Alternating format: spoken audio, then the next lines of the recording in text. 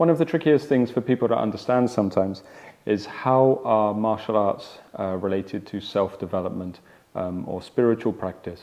And this is a question that comes up time and time again, and I can understand why people outside of the martial arts community would struggle with it. But sometimes I'm confused why people inside the martial arts community struggle with it after they've been there a while. Obviously not for beginners, but sometimes I see people talking about it who've been in martial arts for 20, 30, 40 years sometimes, and I still don't think they really get the essence of how martial arts help you spiritually or with regards to self-development. So I want to explore that a little bit. I mean, first of all, though, we need to separate those two phrases out. So self-development versus spiritual development are not necessarily the same thing. There's different things involved here. Obviously, they are related to one another because there needs to be a certain degree of self-development before spiritual development arises. It's kind of like spiritual development is higher, but so it does depend upon self-development, but we can extrapolate the two out into different things. So self-development is exactly as it sounds, development of the self. So anytime we're talking about confidence or self-esteem or efficiency of your mind or leadership qualities, you hear that talked about a lot, or these kind of positive traits that you would want to instill in yourself, or maybe actually with regard to martial arts, a lot of people want to instill in their children, isn't it? Because a lot of the time it's children that are sent to martial art classes, especially in countries like America and things. I've seen that there's a whole vibe of getting your kids to go to martial arts for confidence and leadership skills and as well as self-defense, you know. So you have all of this, these kind of qualities, this all comes under the category of self-development for me. And you could apply this then to other arts that aren't martial arts as well. So anything that's trying to make you more kind or more of an ethical person or just more capable, even studying at university or something to develop a skill set or knowledge mastery of a subject, whatever it might be, biology, chemistry, history, whatever. These are all to me within self-development because they are things that develop yourself. Now, spiritual development is a little bit different because spiritual development ultimately means that which develops the spirit. That's it, right? That which develops the spirit. Now, the spirit and the self are not the same thing. So the spirit can be defined in different ways by different people. So maybe you could say within Western religions, maybe they have a certain idea of spirit to do with connection to God or something like this. Or within the Hindu, Taoist or Buddhist traditions, they will also have their own meanings for spirit, whether it's Brahman or Tao or whatever. But in each of these cases, spirit is something that is a little separate from the self. Now within the Eastern arts, ultimately spirit is usually fed through one of either two things. One of these are three things actually. One is either stillness. Stillness feeds the spirit. The second is absorption into spirit, so the jhanic states or absorption into an object actually can feed the spirit. Even if the spirit is not directly involved in the act of absorption, absorption does feed connection to spirit. Or the third one is through alchemical or tantric type work, conversion of something within the body to find spirit. So whatever the method is, there's a very strict definition for what spiritual development is. Now if you take one of those, say for example, I don't know, stillness. So maybe you are trying to use stillness to feed spirit. You could argue that you're more likely to be able to achieve mental stillness if your self is fairly developed. I don't think that's necessarily an unfair argument. I think that's okay, because maybe somebody who has a certain degree of confidence, mental stability, self-esteem, is comfortable within themselves, basically is able to then grow still, or is more likely to be able to. Whereas somebody who's struggling a lot with poor self-esteem or a lot of stress or worries or fears or anxieties is less likely to be able to arrive at a state of stillness because the self is not developed enough. So they're constantly got all these worries and nagging fears. And yeah, that we could definitely argue that. So in that way we could say self-development leads to spiritual development, but again, they're not quite the same thing.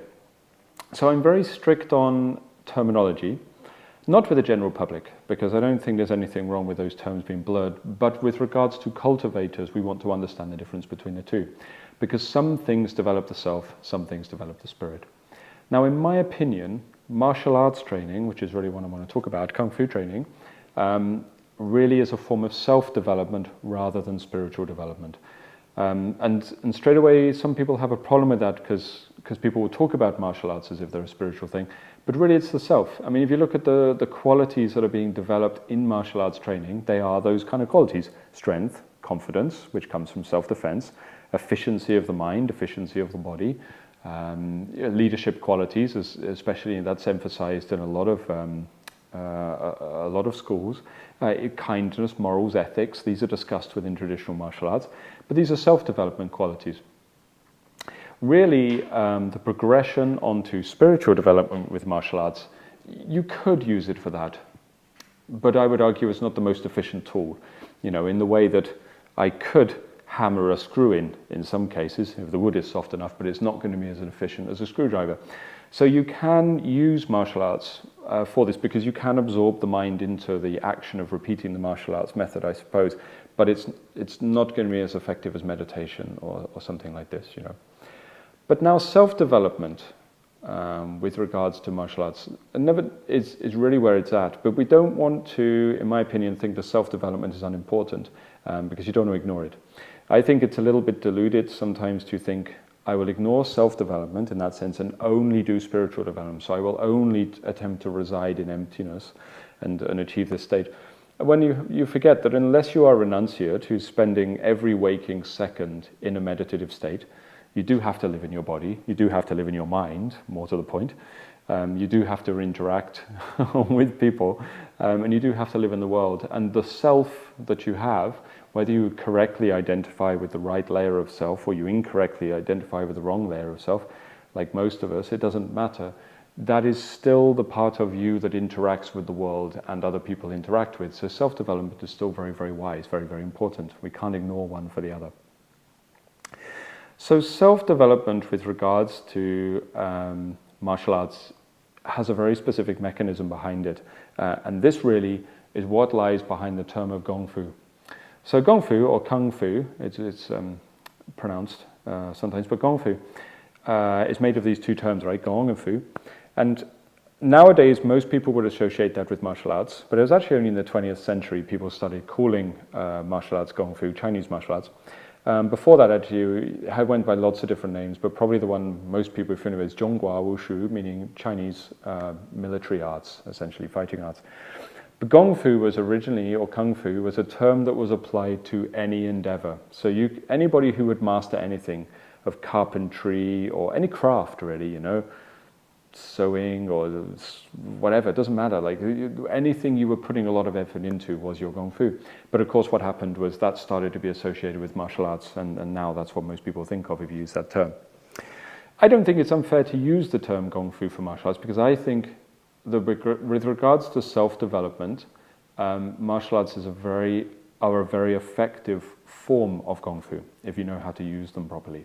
And I think this is where there is a great potential in martial arts training, traditional martial arts training, but there's also a great risk in traditional martial arts training. And I see a lot of people get to this point. There's a certain point in the training where you'll diverge towards something that is beneficial to the self and something that is detrimental to the self. And I think it's a very fine line that you tread when you get to that stage. Now, if we look at the character Gong, what it implies is an effort, a skill or an endeavor or something that you have achieved, something that has been achieved over a period of time, something you put a lot of work into. So if I've trained, that whole sort of 10,000 hours to get good at something, to achieve expertise, that would be Gong, essentially. Fu actually implies a husband, amongst other things. So if you have Gong Fu, what it implies is somebody that is married to the skill that they are trying to achieve. So obviously through the metaphor of marriage, they're implying something that you're very, very committed to, and you are linked to, and it is a major part of your existence. So you are essentially married to the idea of the development of skill. When the two characters are put together, Gong Fu, the term with both together, Gong Fu, so essentially it means a skill that takes a long time to develop. Yeah. But it goes deeper than this, because a gong is not just a skill. And this is something that I think sometimes is mistranslated, because a skill is something that you can learn very, very quickly. I might develop the skill of juggling, the skill of riding a bike, I don't know, or something like that. But once something becomes a gong, what it means is it has been totally ingrained into your system, like completely and utterly becomes a part of you.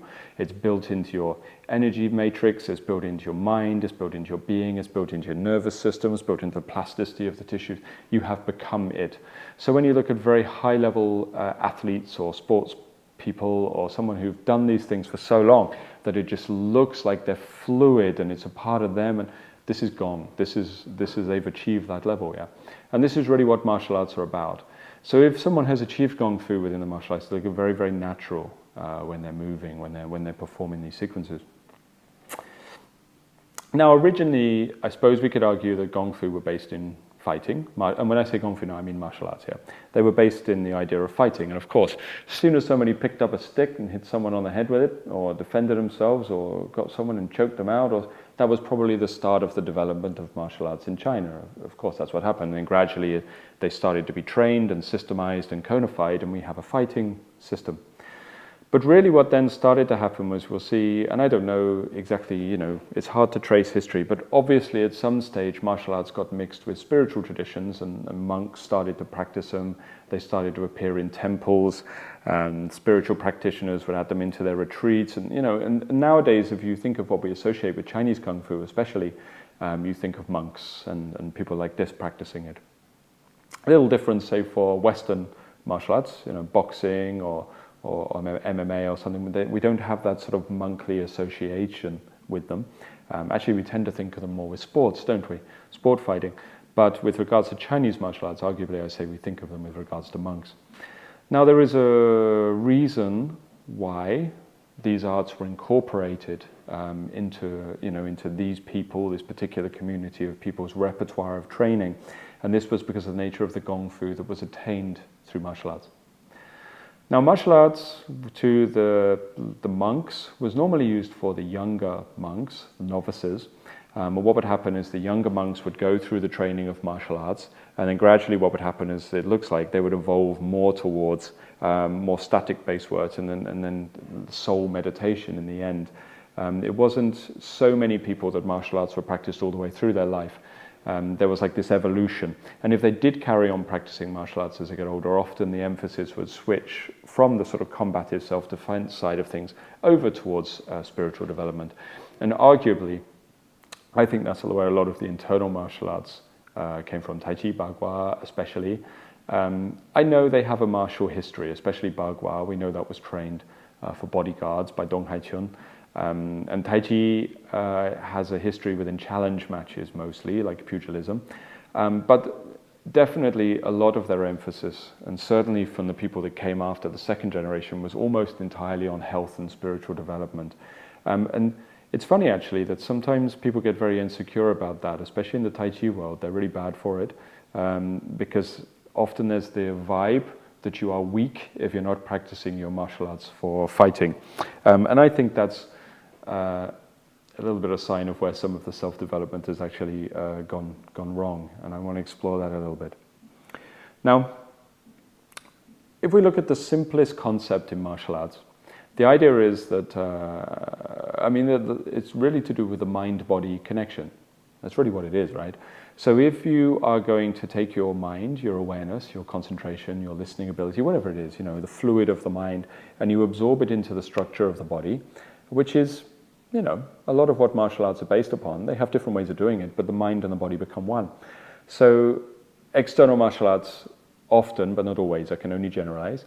External martial arts are often repeating a technique, like drilling it over and over again, bam, bam, bam, forcing you to analyze and scrutinize every detail. This joint's not in the right place, the elbow's not in the right place, not quite fast enough, your power's not coming from the right spot. This sort of anally retentive level of detail analyzing within the external technique forces you to engage your mind all the way through the body, and that's ultimately what happens, whether you want to or not. So what happens is, because the mind-body connection becomes a lot higher because of the scrutinization of technique, then they start to link together. So your body awareness becomes a lot higher.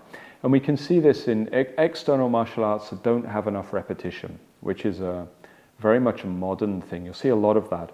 What's happened with external martial arts like Kung Fu, Karate, Shaolin, whatever it is, it doesn't matter, or the obscure ones, you get the really obscure styles, Panther, Monkey, Fist, Combined Style, or whatever it is, it doesn't matter. Often what's happened in the West especially is they found that people don't like repetition, especially the kids.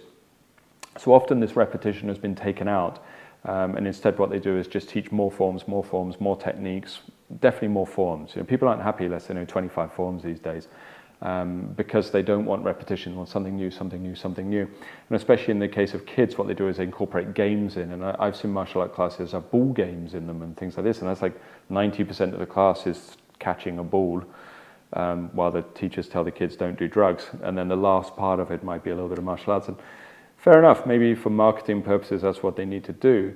It wasn't how I learned, but maybe that's the way things are evolving. But what you see is two things. One is that there's no efficiency of technique, especially in the external martial arts, because the repetition is where it's at, and they're not doing any, so everything looks a little bit wild. And secondly, there's no mind-body connection, because there's not enough time scrutinizing or analyzing the technique over and over again. So the mind is not forced into the technique, the mind is allowed to wander. And if the mind is wandering, it's not building that mind-body connection. So the Gong Fu is lost. Now in the internal martial arts, actually, you could argue there's repetition, because there is, of course. You repeat the move over and over and over again. And even standing practice. I mean, maybe you could say, if I've been standing like this, does it count as repetition? Because if I stood for an hour like this, I've only done it once, right? But you know what I mean. It's still a lot of time piled into one thing. So they still have the repetition. But the process is a little different. I mean, this is more to do with, if you understand much about the internal arts, listen to this, you'll know this, the release of the density in the body, the release of the tension, so that the mind absorbs like a fluid through the body. And this is a lot of what I teach, you know. So the mind gets into the body, but in a slightly different way.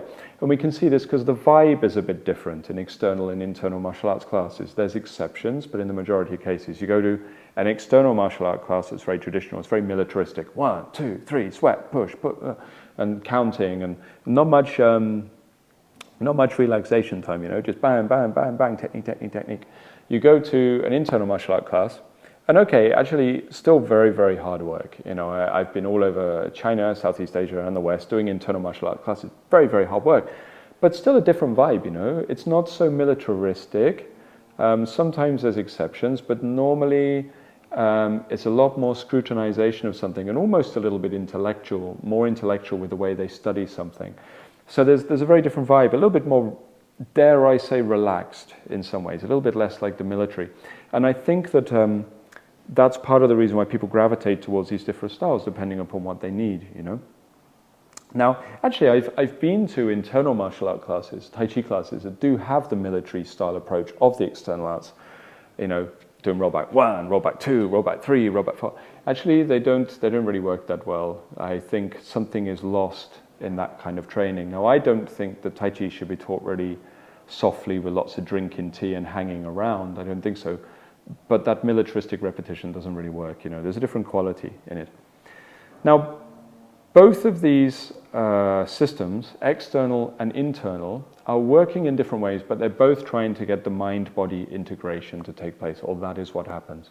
Whether it was the original aim, or whether self-cultivators, the monks or whatever practitioners, realized after a while that this was what was happening, I don't know. But they definitely saw that the mind-body connection became very, very high. And this was the basis for why martial arts became a form of Gong Fu, why Zhonghua Wushu became Gong Fu, why it became a way of cultivating the self. So the mind-body connection really became important because, as well as, okay, so you could say that if your mind-body connection is high, your coordination is better. Okay, so that's true.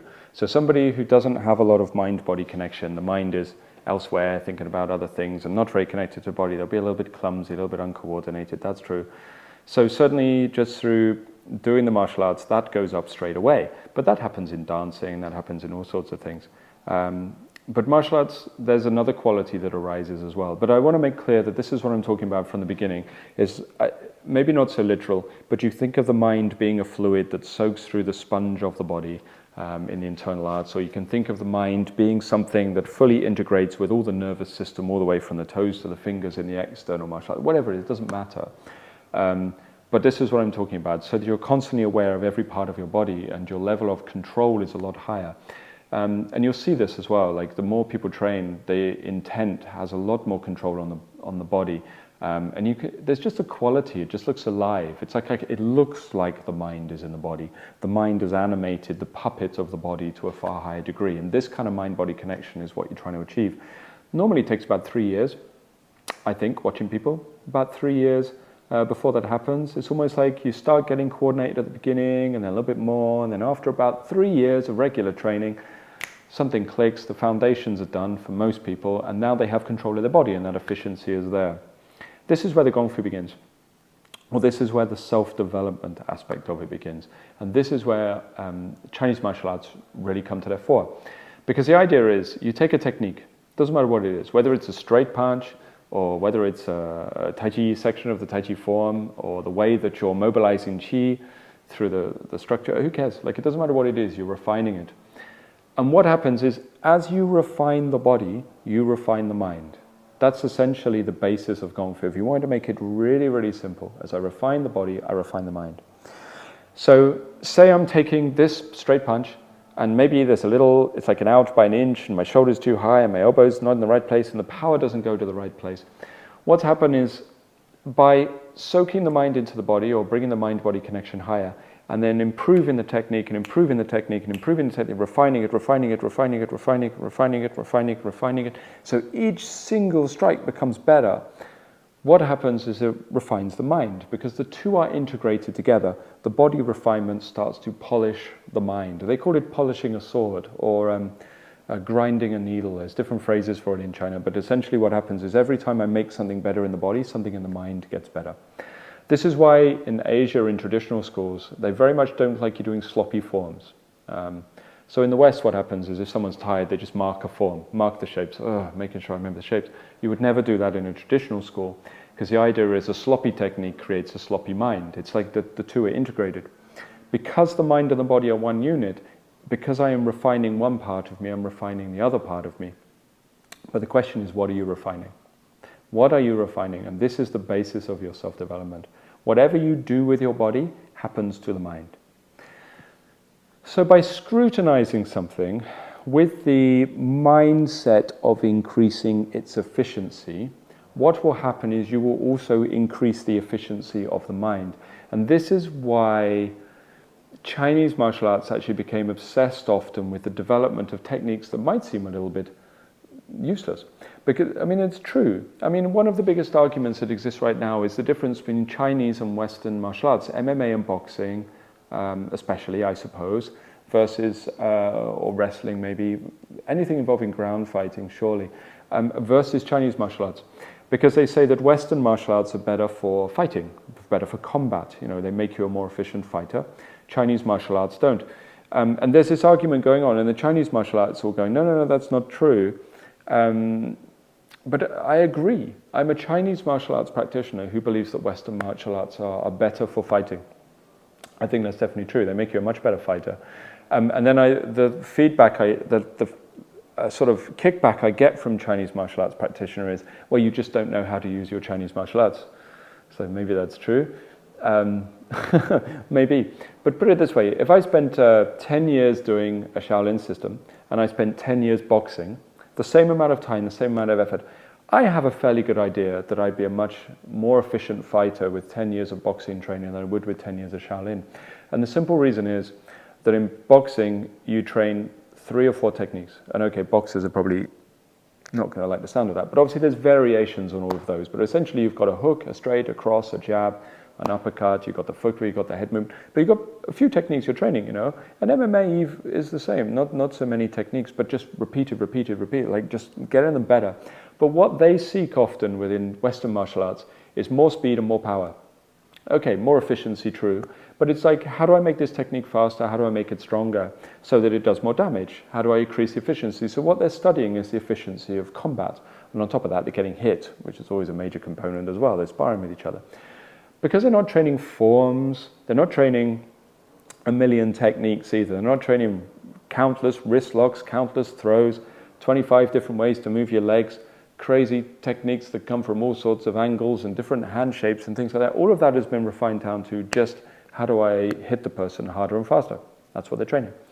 Now in Chinese martial arts, say I do a Shaolin system, I might have 15 forms to learn. I got flying kicks, spinning kicks, butterfly kicks, front kicks, side kicks. I got elbows that come from here, there, and the other. There's so many different techniques you train, and I would argue that the athleticism in the Chinese martial arts is often harder, but the physical conditioning is often harder in the Western martial arts. The result is that the Western martial artists generally become better fighters because they're just seeking that power and that speed and the efficiency of what they're doing. The Chinese martial artist is studying the efficiency of form quite often. Quite often they're studying the efficiency of form.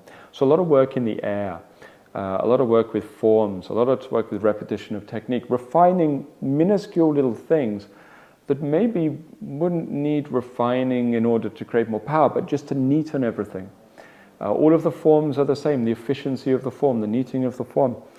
But why? Why are they training this way? Would they have trained this way when Chinese martial arts were fighting? No, I don't think so. No, I don't think so at all. I think that when Chinese martial arts were for fighting, before they were absorbed into the temples or before they were absorbed into the monasteries, they probably would have been more like Western martial arts. Certainly if you look at old black and white photos from the sort of 30s, and I know they're already in martial arts in temples by then, but if you look at people who were using them in tournaments, they were built, man. They look like MMA fighters. You know, they have big shoulders, big chest muscles, a lot of tension in the body because they were doing their resistance training. They weren't doing forms. They weren't doing all these things. They weren't doing Tai Chi forms over and over again. They were building power, speed, and the ability to take damage. But when these systems came into the temples and were trained in this way, they changed a lot of forms, and forms means more techniques. You know, I mean, I remember studying Shaolin class.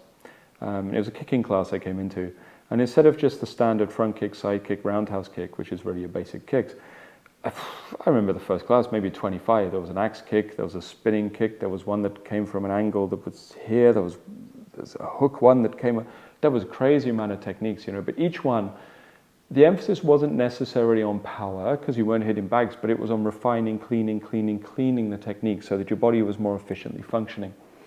Now this to me is really where their strength lie. Because most people say, well, that's where their weakness lie, because that means it's too complicated for fighting. Yeah, but it's very good for Gong Fu. It's very good for refinement of what we're talking about, the mind. Because when the mind and the body are integrated to one, and I keep cleaning all of these techniques, what I have is a million different techniques. So I have fluidity of ability to use my body, and I also have integration of my mind into my body and cleaning these techniques so that I'm cleaning my mind. And that's really where their strength comes in, right? So you only have to look at some of the work of the movement artists, people like Ido Portal, people like that I don't know a great deal about, but I've just heard some interviews with them online, you know, just hearing them talking, very, very interesting. And obviously it's not martial arts, but it's movement, isn't it? They're fascinated by movement, a million different ways to move their body, they've got all different exercises they use, and they all talk about the same. Now they're starting to, you see this thing, they'll say fluidity of techniques, freedom in the body, means freedom of the mind, fluidity of the mind. And you can see this evolution towards almost what's becoming Gong Fu in what they're doing. This is where it's going, you know. So, if I refine and polish the mind through these kind of techniques, then really what matters after that is intent. Because what will happen is if you have this thing that you're just training, I'm training this stance to be better, and because my mind is integrated with the stance, the better my stance gets, the better my mind gets. Then the question is, what is getting better? What are you actually improving? And that comes down to your intent. And this is the most important thing with regards to intent in these kind of arts. If you don't have any mind-body integration, and then you move your body around, you're not going to change the mind a great deal. But if you do have mind-body integration, the bigger and better your mind-body integration becomes, the more you move your body, the faster and faster you improve the efficiency of the mind. So somebody who's done martial arts for 70 years maybe has a massive amount of mind-body integration. All those years of analyzing these techniques, these forms, these kicks, these punches, these locks, all those years of being absorbed into the body, their intent is going to be super important, because anything they do with their body is going to change the mind and bring forward the power of their intent. So they understood this within Kung Fu, within Chinese Kung Fu, So this is where Wu De come in, martial ethics, or even within something like Shaolin Temple Buddhist teachings, the precepts, stuff like this, you know. So what you'll see within traditional martial arts are moral codes, things that a practitioner should be. And nowadays not emphasized so much, but in the old days it very was. It's like you had to be kind, you had to be giving, you had to follow the teachings of Buddha if you were Buddhist, you had to follow the teachings of Lao Tzu if you were Taoist, but there was a lot of ethical teachings. Now the ethical teachings were there so that your intent was already on those things. It's like, okay, this is how I'm supposed to be acting, that is my intent. Now when I work on my techniques, because the mind-body is integrated, the efficiency of my body changes the efficiency of my mind. As the mind becomes more efficient, combined with the intent of the precepts or the morals, then I actually start to evolve in that direction. So then I start to refine my mind, I refine the self, and this becomes the basis of Gong Fu. Now, if you take the morals and the ethics out, so you take out the spiritual teachings, say you take the Buddhism out of the Shaolin arts, which happens, right? Because Shaolin arts should have a lot of Chan Buddhism incorporated into them. But if I take all the Chan Buddhism out, what have I got? Well, it's not really Shaolin anymore. It's kicking and punching and striking and things, but it's not got that intent. So then what happens is whatever your intent is will get better, but you've not been led by the teachings. So if you are a naturally good person, if you like, if you had to say such things, or a naturally moralistic person, then maybe as your Gong Fu gets better and you clean the body and you clean the mind, then those morals will come to the fore. So all of the things that distract you will disappear. If you are not a moral person, if you are not an ethical person, if you don't have that guidance, and you don't always have to just be a bad person, maybe you just don't have direction, maybe you're neutral, maybe you're like most people, where sometimes you have benevolent thoughts and sometimes you have selfish thoughts, and sometimes you do things that help people and sometimes you do things to others' detriment, like most people. That's normal, you shouldn't feel bad about that, that's just human life. If you are more like that, someone that doesn't have a spiritual or ethical direction, then when you refine the body, you refine the mind, but it's a bit of a sort of toss of the coin. Which one of those qualities is going to be emphasized within you? Are you going to become more benevolent? Are you going to become more selfish? Now you would hope that as people's self-esteem goes up and their confidence, their fears go away and things like this go up, you would hope that this is enough to bring the benevolent qualities to the fore. But it's not always, because not everybody views life in the same way. And it's an incorrect assumption to assume that just because you believe something is ethically right, that someone else does as well. That's not the case. You only have to look at the argument that exists between vegetarians and non-vegetarians to see how two sides often just cannot see the other person's view. So we can't assume everybody has the same standpoint, Originally, it would have been the role of the traditional teacher to ensure that everybody had a sort of common ground within a temple or within a retreat setting to, make sure they had an ethical direction in life. So that must be there too for Gong Fu to work, yeah. I would argue that those kind of mindsets and ideals that we use to direct and formulate the body and formulate the mind in the right way are then where martial arts come in, because one of the other things that we then do is we pressure test the body, which means that we pressure test the mind. And there's different ways in which that pressure testing takes place, and this is really what is quite unique to martial arts. Not many other, you couldn't say the Gong Fu of, I don't know, pouring tea, because there's a Gong Fu tea. You couldn't say there was a lot of pressure testing in there, unless you were going to pour your tea, stood on one leg for 4 hours, and you had to pour the boiling water over your hand or something, I don't know. But normally there's not much pressure testing going on. But in martial arts there are. The pressure testing, first of all, comes from overcoming your weakness. So the long stance, horse stance, and lots of repetition, and keep going when you're tired, learning to put up with discomfort. This is pressure testing the body to pressure test the mind. And then obviously after that, pressure testing from another person. So pressure testing the psychology of another person attacking you, the physical pressure of somebody attacking you. Can you relax under that pressure? Which ultimately means, can you maintain the integrity of your mental qualities, whatever they may be, while someone is trying to disrupt those things? And that's really what the fighting became a metaphor for in the martial arts. And again, maybe not originally, when martial arts were first formulated, they were probably like just for hitting each other, self-defense, but this is certainly what they became once they became mixed with the self-cultivation communities. It was, can I pressure test myself? So then the fighting was the metaphor. And this is why you see people say that fighting is to end fighting. It is a phrase that comes up. You fight other people within your practice to end the inner fighting. And what is the inner fighting? The inner fighting is the fight that's going on inside you. Is, can I maintain my moral integrity, my direction in life, my mental clarity, while someone's trying to punch me in the head? That's the question. Because what goes on, that punch is coming to us, all little fears and what have yous are coming up inside the mind, because you know that person could hurt you, and maybe my technique's not good enough, and oh shit, I should have put those extra hours practicing. And all of these things come, that's the inner fighting. Now, with regards to the rest of your life, that inner fighting comes up all the way, because this is my moral code. But what are the attacks on my moral code? Well, they are the temptations, they are the desires, they are the attachments. They're the fears that if I act in this moralistic way, it's going to be at my detriment. Maybe the question comes up, should I be moral or should I go for the money? Something like this. There's a form of inner fighting. Which one do you go for? You know? But if the inner fighting is quelled, because you're used to those pressures being dealt with through pressure testing in your martial arts, then you are more likely to maintain your direction. You're more likely to maintain your moral compass. And this is where the self-development comes in, because the more I act in that way, act out that particular moral stance, the more that changes, that becomes normal. And then after a while, well, of course I wouldn't do that, because that's not who I am. And that's how the self-development that builds you in the right direction. The more stable that self-development, I suppose you could argue that then it's easier to enter into spiritual development, because a more stable self is more able to enable your mind to relax and go to stillness to feed the spirit. This is maybe the causation chain at a later stage. But this is really what they became about. Now, Chinese martial arts that have a lot of form work and body work and things like this, I would argue are better for that than Western martial arts, because the mind-body integration is not quite the same.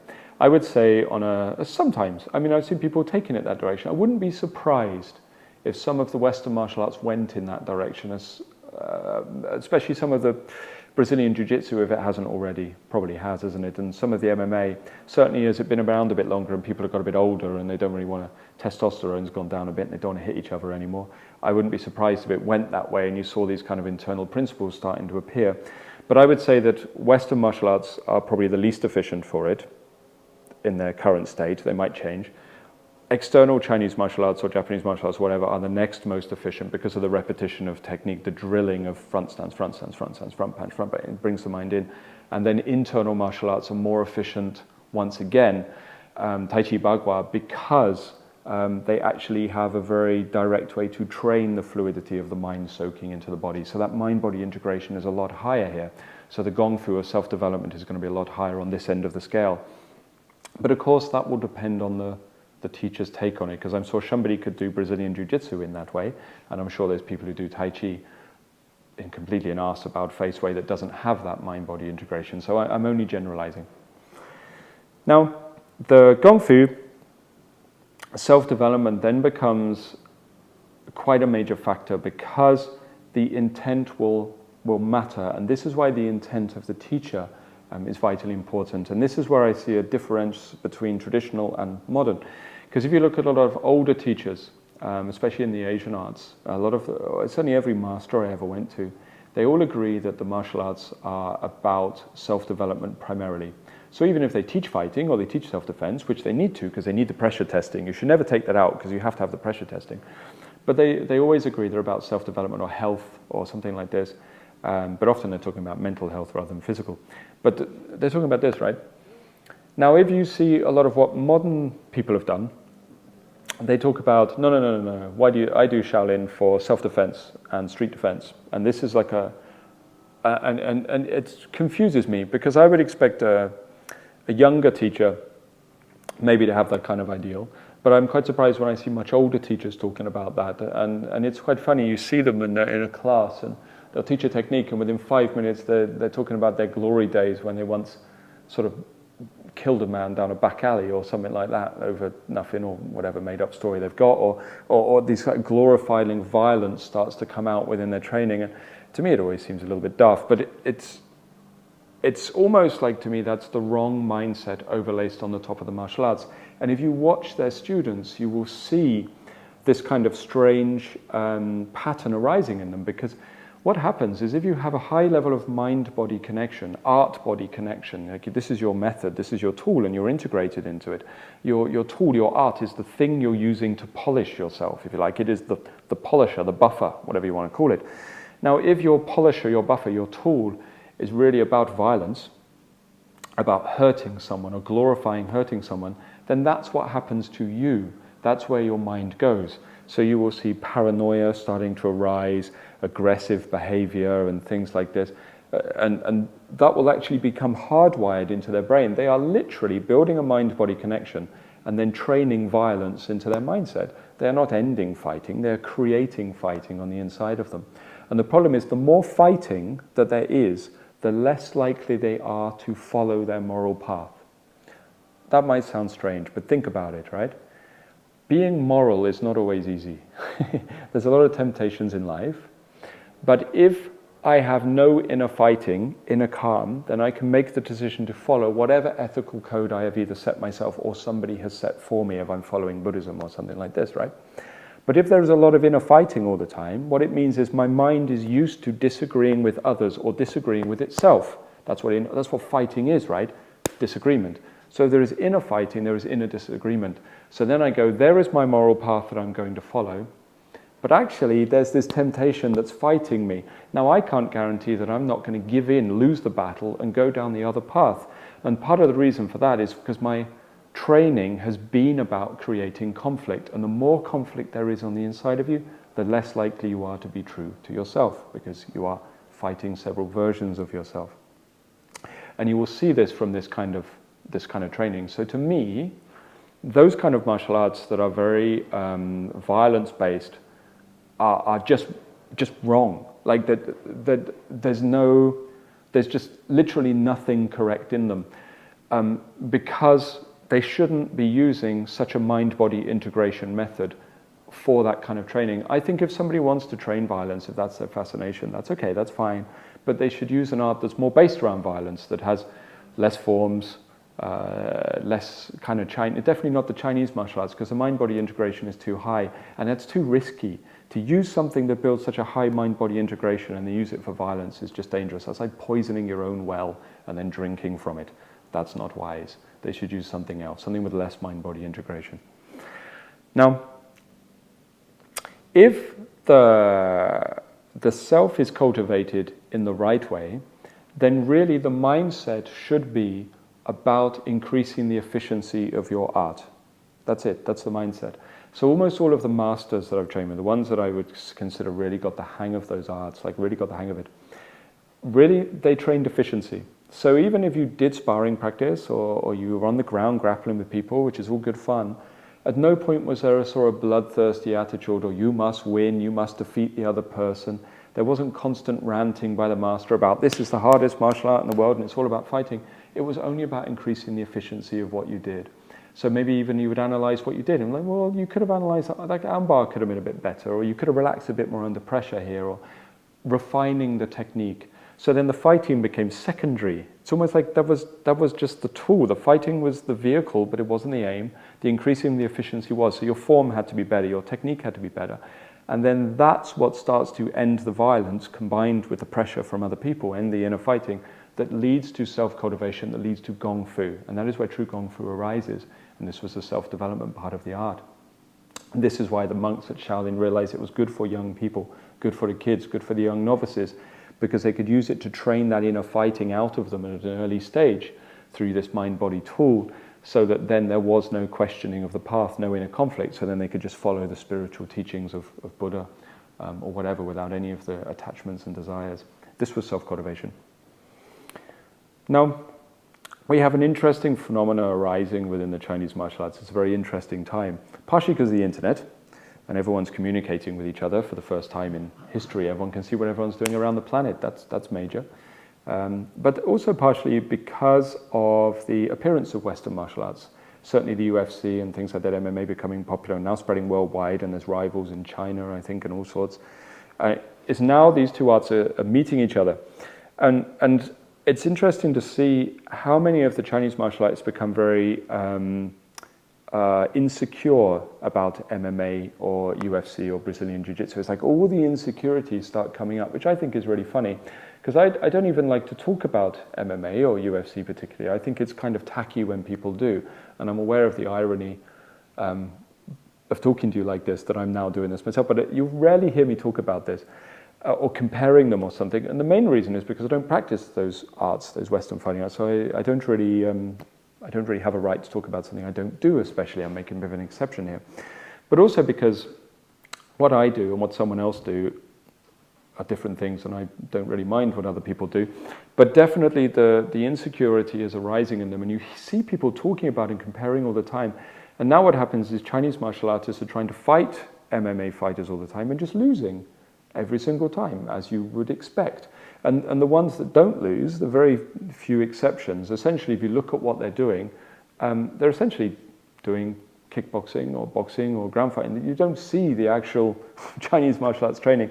So I've known Chinese martial artists who then go do some MMA to fight MMA people, and that's okay, that's fine, but you could hardly say that was Chinese martial arts you were using to do that. That it's a weird concept. So, but that insecurity in itself is a sign to me of the Gong Fu not working, because it's mad. There's old guys in their 60s or 70s, you know, that have been in Tai Chi for their entire life, still deviating from their path to go fight an MMA fighter, sometimes in their 20s. Already there's a mismatch there massively, and then being surprised when they lose. And then people make a big deal of it. It's like this guy who trains for combat and sport beats this guy who trains forms. What a shocker. Then it becomes a big scandal. That shouldn't be a scandal. That should just be expected.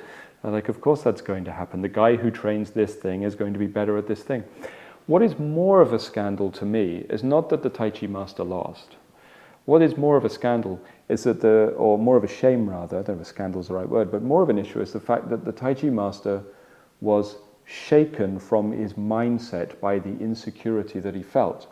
Because that implies that he hadn't ended the inner fighting, he hadn't ended the inner turmoil. Because what would happen is if somebody who trained fighting came to me and said, I'm a better fighter than you, I would go, well, yes, I would imagine so, because you train fighting. And that wouldn't cause any problem for me. That doesn't cause a deep insecurity. I don't mind. I can appreciate the skill and the power of what they're doing without it creating that thing inside me where I need to prove that what I'm doing is the greatest. Definitely not. But maybe 20, maybe even 10 years ago, maybe that wouldn't have been so easy. Maybe 5 years ago, who knows? I don't know. Maybe that wouldn't have been so easy. Maybe that little bit of ego would have sparked up in me and I would have felt insecure about it. But actually, that's not the case anymore, because that's not what I'm training, so I don't mind. Like, that's okay. I don't need to be the most indestructible person ever. So why does the 60 or 70-year-old Tai Chi master feel that they have to? What is that insecurity in them that has caused them to shake from the path? To me, it means they hadn't ended the fighting, so they've never really understood Gong Fu. And that's what I mean, or they hadn't mastered it. And that's what, so we shouldn't really call them a Tai Chi master, but that's what I mean, that I don't think everybody understands necessarily even what Gong Fu means within the Gong Fu community, within the Chinese Zhonghua Wushu, the Chinese martial arts community, because they haven't killed the inner fighting. The mindset is major.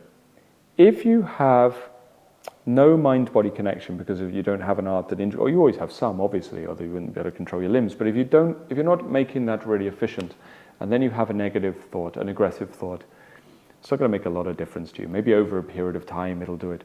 But if your mind-body connection is really, really high, so that they are one integrated tool, and I shouldn't just mind, because it's not just a movement you make with your body, but I mean like mind-art integration, if you like. The body movements are just the expression of it, but mind-art connection. Then if you make your art even once about insecurity, that thought goes straight in, boom. Yeah, that's what happens, it goes in. If you make your art about money, about greed, then straight away, that's what goes in as well. Like that just integrates into your mind straight away. You have created a tool for yourself to more efficiently change the way that your mind works. You must be careful which direction your mind goes. You must be very, very careful. So the counter to that, because I always want to argue with myself, there's the turmoil I haven't ended, I guess, is, so what I'm saying is Chinese martial arts shouldn't be about abject violence, and they shouldn't really be about competitiveness. They shouldn't be about winning, either like a sports fight or something like this. I don't think so, because I don't think those qualities should be integrated into you. I think it should be about, like I say, self-esteem, confidence, strength, efficiency, stuff like that, polishing the sword. But at the same time, the combative side shouldn't be taken out either. The combative side shouldn't be taken out. But this is where some people don't seem to understand, is you can have a combative side to your training without having a combative obsession, or you should be able to. And sometimes I'm surprised when people can't see this, because I train a lot of combat. I train throwing, grappling, wrestling. I train semi-combative things like push hands too. I will spar, I will hit bags, pads, condition the body. I like it, I enjoy it. You know, but I don't have an obsession with violence, not at all. It's like the two are separated for me. I don't feel the need, I don't get excited. That visceral need to dominate somebody else does not arise in me, not at all. It's more like a game to me. So I can train fighting without having interest in fighting. And that's really where you want to be at, for my opinion, in Chinese martial arts. Because if you take the fighting out, what you take out is the pressure testing. That's really what you're taking out. I don't care that you're, you know, some people say, well, it's dangerous to change martial arts without fighting, because then when you get in a self-defense situation, something bad will happen to you. I mean, that's almost a paranoid thought in itself. Just try to avoid fighting with people as best you can. And, you know, statistically, you'll probably be all right anyway. And statistically, if you get attacked, there's probably 6 of them anyway. You're probably outnumbered, and they might have a gun or a knife, depending on what country you're in. So there's so many variables involved in that factor anyway, that I think it's almost a null, a void argument. But I think more to the point, if you take the combative side out, what you take out is the pressure testing. And what you take out is the pressure testing for your mindset. Because say I have the nicest Tai Chi form in the world, I have the nicest, which I don't, but if say I did, I have the nicest Tai Chi form in the world and the nicest Bagua form in the world, and it was a really nice tool, you know, and the more I'm doing it, I'm focused on my sort of Buddhist precepts and my Taoist concepts and my philosophy, and it's killing the anger in me, and it's killing the fear in me, and it's refining it into, I'm a very peaceful, calm person. I'm very, very ethical, and great, it's working that way, but I'm not pressure testing it. What it means is that those mental qualities are only sustained when things are comfortable. So when life is good, I will be moral. But as soon as life throws me a difficulty, whether that be a temptation, the temptation of money, the temptation of power, the temptation of whatever, or something stressful happens, I lose my job or my business collapses or whatever, I don't know, whatever that stress is, when any of those things come, life is now pressure testing your mind, because I haven't been pressure testing in my art. Then all of that perfect self-development, clarity, spiritual stuff I've developed will fall apart. It will fall apart. And I will see this time and time again. It doesn't matter how much of a guru you are in your own mind, it will collapse when the pressure arises. And a lot of martial artists fall foul of this. So the fighting is there to make sure that's not the case. So can I maintain the efficiency of my technique and the centeredness of my mind while I'm just about to black out from someone choking me out from behind? Might sound overly violent to some, but actually once the mindset is changed, that's not even a particularly violent thing. It's in a fairly controlled space. It's okay, and you know, it's between partners, so we understand that no one's going to die in this situation, but it's still pressure testing enough that then when those life stresses come or those temptations come, then I do not deviate from my path and I maintain my center, and then I have gone through. And that's why the fighting cannot and should not be removed from the Chinese martial. It still needs to be there. But at the same time, it's still secondary to the refinement of technique within Chinese martial arts, especially if it's an art that's based on form as much as anything. I mean, that's kind of how you see it. If it's a martial art based on form like Tai Chi, I mean, that's really, you know, you've already got a sign of what it is. If you take something like MMA, it's not form. You know, there's no 108 form that MMA practitioners go through. Instead, what they do is they go into a gym, they warm up, they build their flexibility, their strength, their power, they hit stuff so that they can take the recoil through the body, and they learn to issue the power at the point of contact, and then they get hit so they're not getting sort of, well, that's their pressure testing, they're not getting thrown off their game when they're being struck, and then of course you've got people doing that for exercise, fun or fitness, but then you've got the high level people that obviously need to win because it's part of what they're doing. So what none of those people are doing is training form, because they're after something else. Then it's a slightly different tool for a slightly different thing. So to me, that really, in a nutshell, it was a long nutshell, I apologize, is really the meaning of Kung Fu or Gong Fu within the Chinese arts. That's what we're trying to achieve. And if I were to summarize what I think is a healthy development for someone, I mean, I don't want to blow my own trumpet. I have my own weaknesses. I have my own flaws, just like anybody. I'm a bit of a muppet in some aspects of my life, but fairly good in other aspects of my life, like everybody, strengths and weaknesses. But I will say that I think the evolution of my own martial arts my training went through a very typical path that I think I'm happy with. I think it was healthy. And that when I was first training, it was about overcoming fear. It wasn't even my choice to start training, but it was overcoming fear and getting confident, and building that. And then gradually it became an obsession with fighting, which maybe wasn't great, but was needed at the time. And then gradually there was an evolution away from that towards efficiency of technique, like that fighting went. But part of the reason that I evolved from the interest in fighting when I was younger to the efficiency of technique instead, and the efficiency of the tool as a form of self-cultivation, was because my fear went down.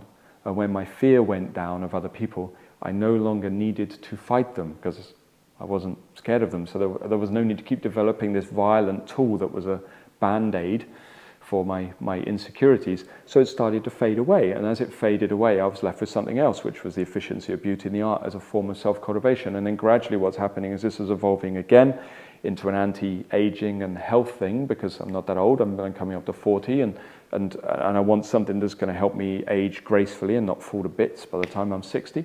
So there's where what my art is doing. It's changing for me as I practice.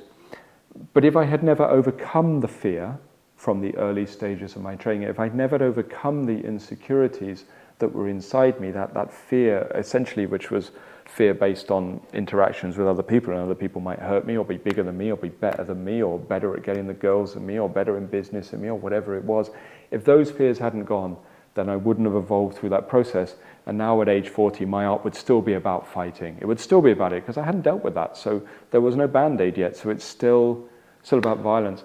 And I think that's what happens. I think that's what happens to a lot of martial artists when you get those guys in their 50s that are still on about killing a guy with one finger in curious ways. I think that something has gone wrong. Something has gone wrong. And they would say that something has gone wrong in my training, of course. I'm not arrogant enough to believe that my view is gospel. I don't think so. I think that there's different viewpoints. This is my viewpoint, and they would disagree with me, of course. They would say that maybe I had taken a softer approach or wimped out, I would guess, or maybe I was a hippie or something. I don't know what they would say.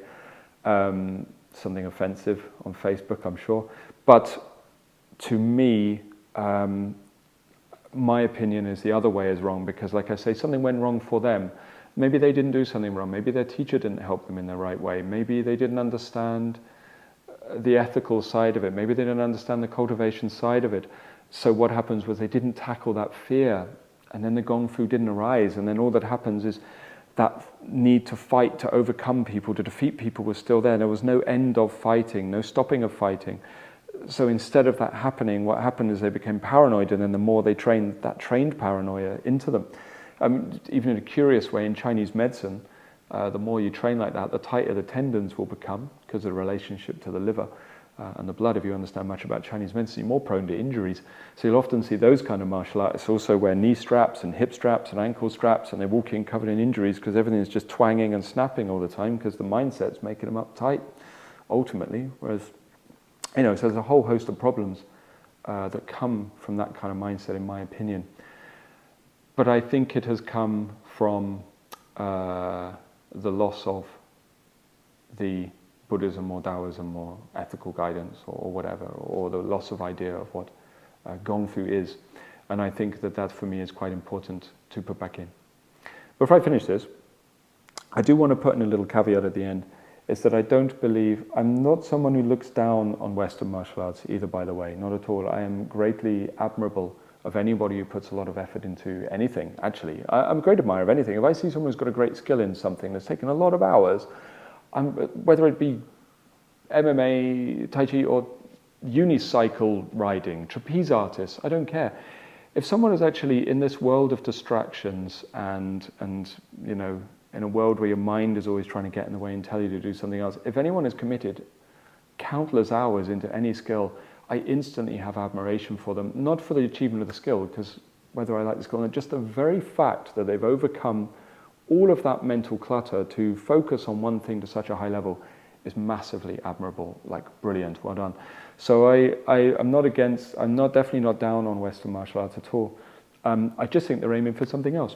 I just think they're different tools for slightly different things, but I never think one is better than the other. It's just that this is my preferred path. I preferred to follow this path because it was more useful for what I wanted to achieve, which was ultimately Gong Fu, as I see it, according to the traditional Eastern arts.